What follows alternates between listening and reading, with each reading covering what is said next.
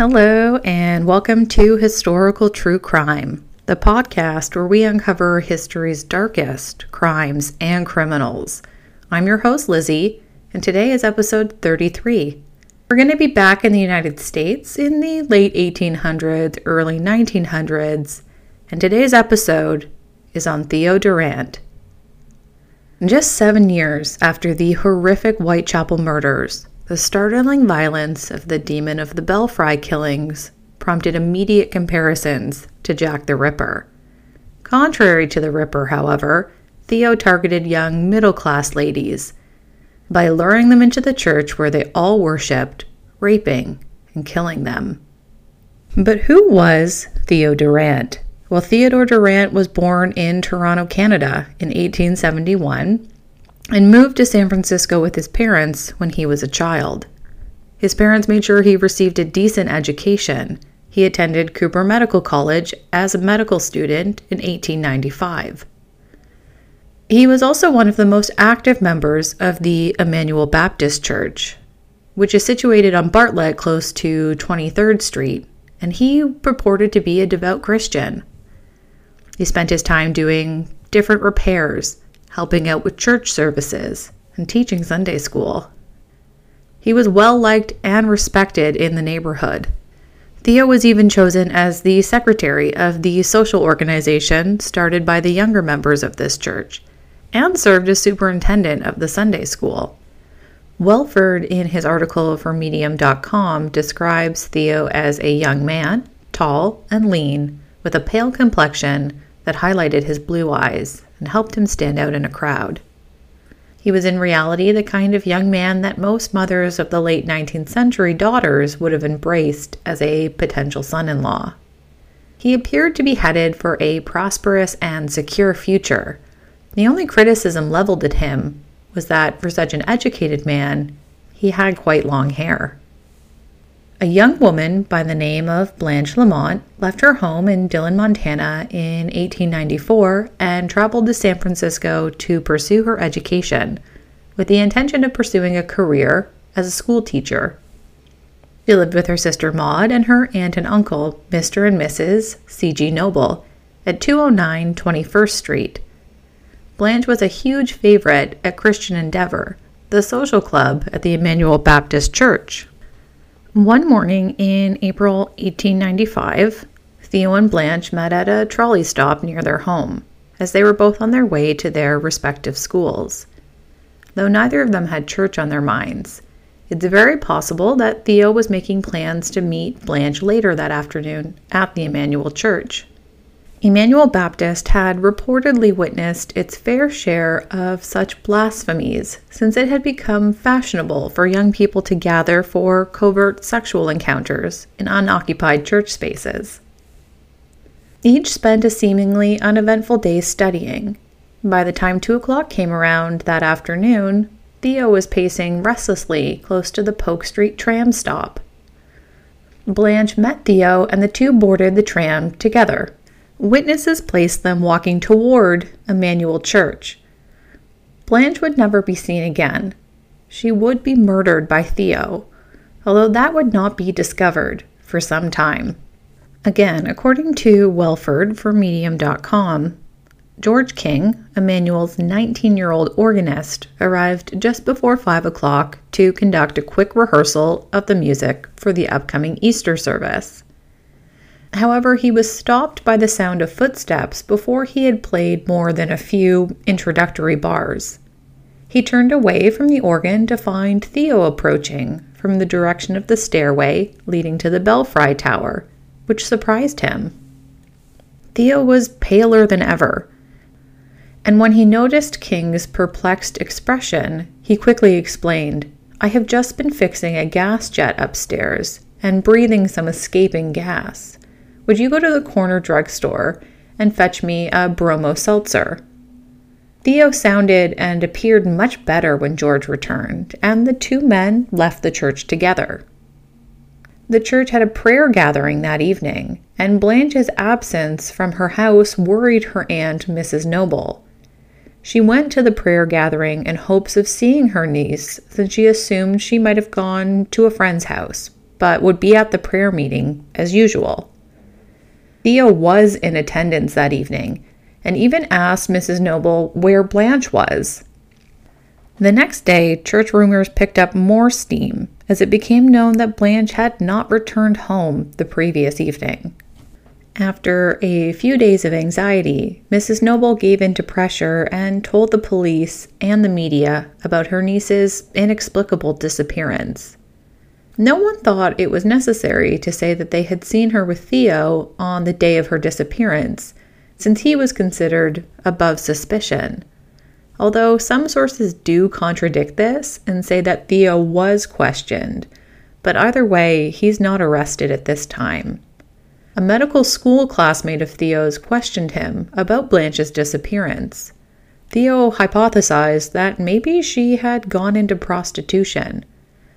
Why he would say this, other than to cover his own murdering, is unknown, because there was no indication that Blanche had anything to do with prostitution before this point. Theo then tries to pawn some women's rings in the city's Tenderloin neighborhood, but he's unable to reach an agreement with a pawnbroker. Mrs. Noble would soon get 3 rings in the mail that belonged to Blanche.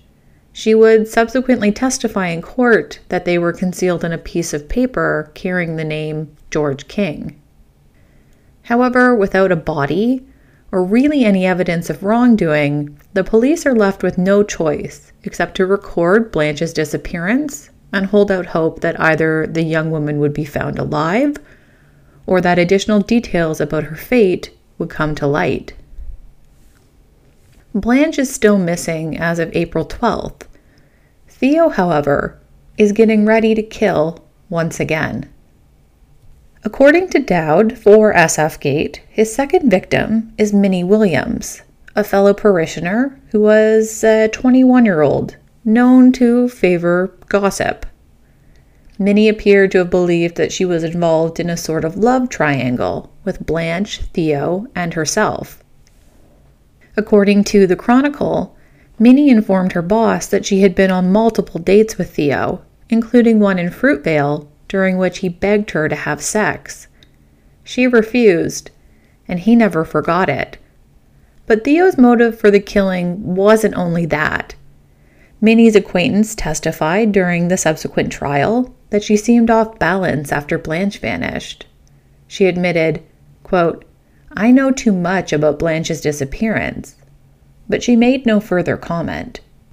Welford for Medium.com reports that a homebound claims adjuster identified as Hodgkins witnessed Durrant and Minnie arguing at the Emmanuel Church entrance at 8 o'clock on the evening of April 12th. However, as he continued to walk, he noticed Minnie grab Theo by the arm and lead the two of them inside the church. Again, like in the instance of Blanche, the church door shuts upon a young couple who appear to be in love. But Minnie would continue to struggle once inside the church. Theo will stab her with a kitchen knife over 6 times, shattering the handle in the process.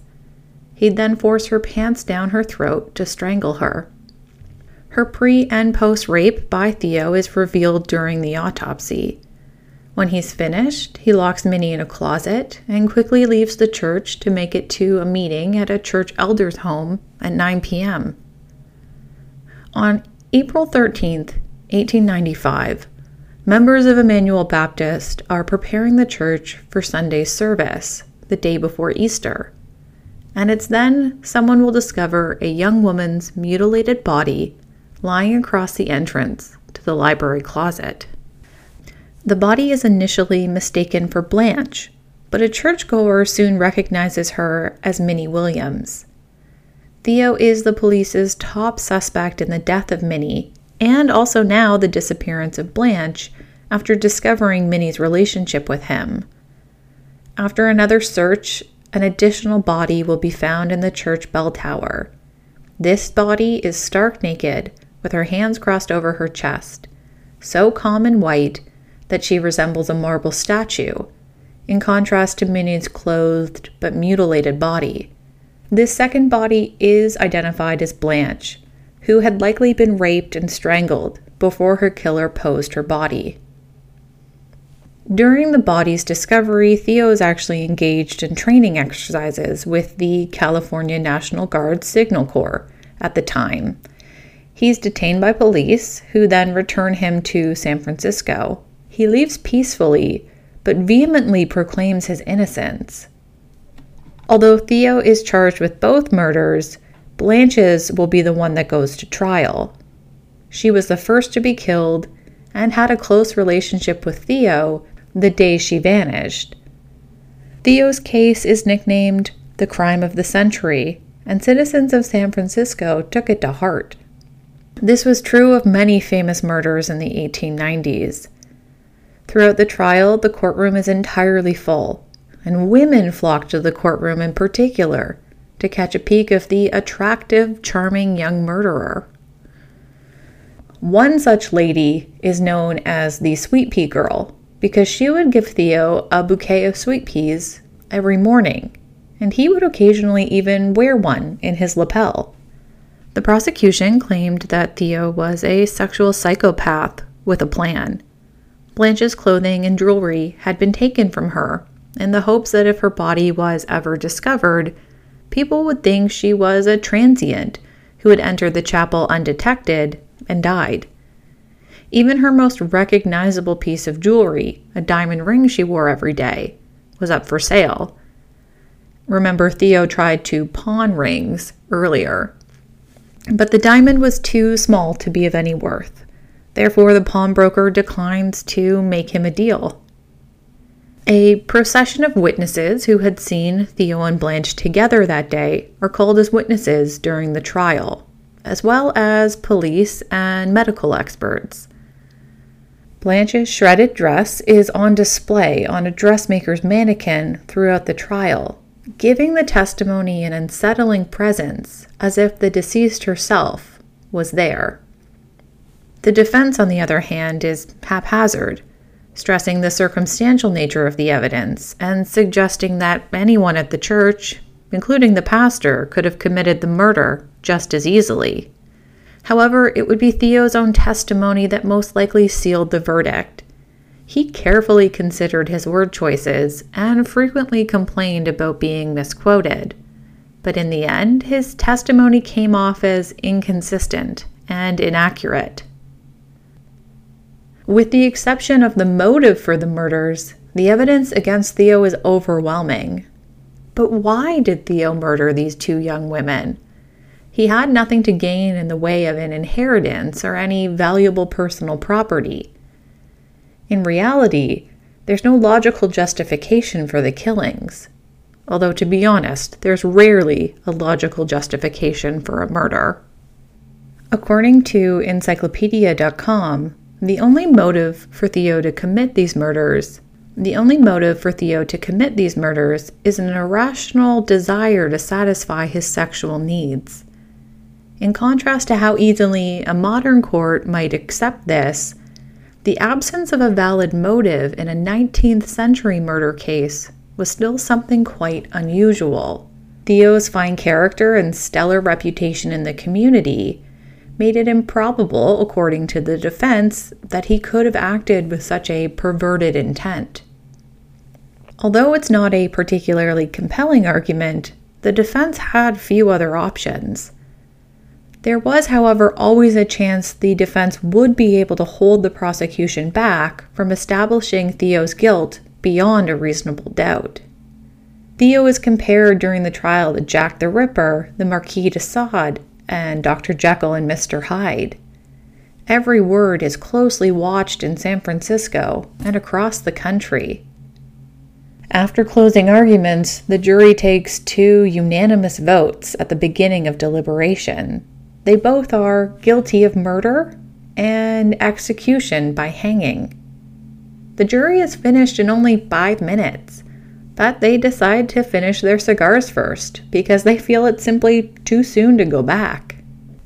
Theo is scheduled for execution in February of 1896, but the appeal process will spare his life for almost another 2 years. However, after a breakfast of steak, eggs, ham, and toast on January 7th, 1898, Theo is taken to the San Quentin gallows. Around 200 people are present, and they anticipate a spectacular confession, but they would be disappointed. According to Dowd for SFgate, Theo said, quote, "This crime was fastened on me by the press of San Francisco, but I forgive all. It is they who have forever blackened the fair name of California." He continues speaking this way for quite a while, until the hangman has had enough. On the final, "I am innocent," he skillfully places the noose over Theo's head and sets the trap. All but his beloved mother saw Theo as a guilty man, but Mrs. Durrant never once questions her son's innocence. And her actions following Theo's passing confirm for some that madness might be a family trait.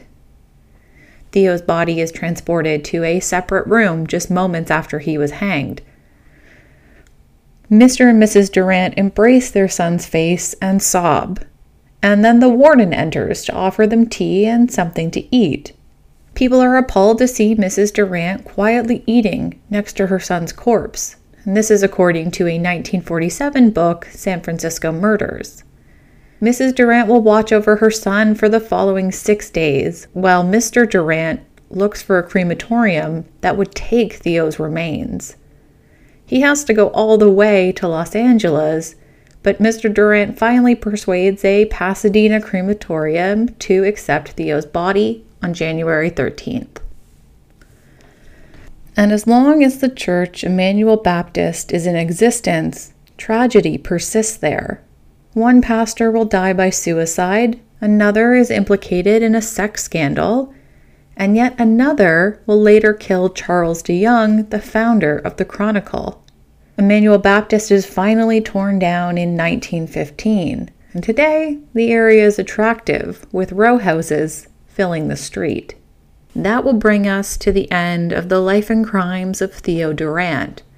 We hope you've enjoyed this episode. If you have, please remember to review, rate, and subscribe wherever you listen to your podcasts. If you have any feedback or a case suggestion you'd like us to cover in an upcoming episode, you can reach us on Instagram at historicaltruecrimepod or send us an email at historicaltruecrimepod@gmail.com. And we'll see you next week for another dark and notorious case from history. We'll see you then.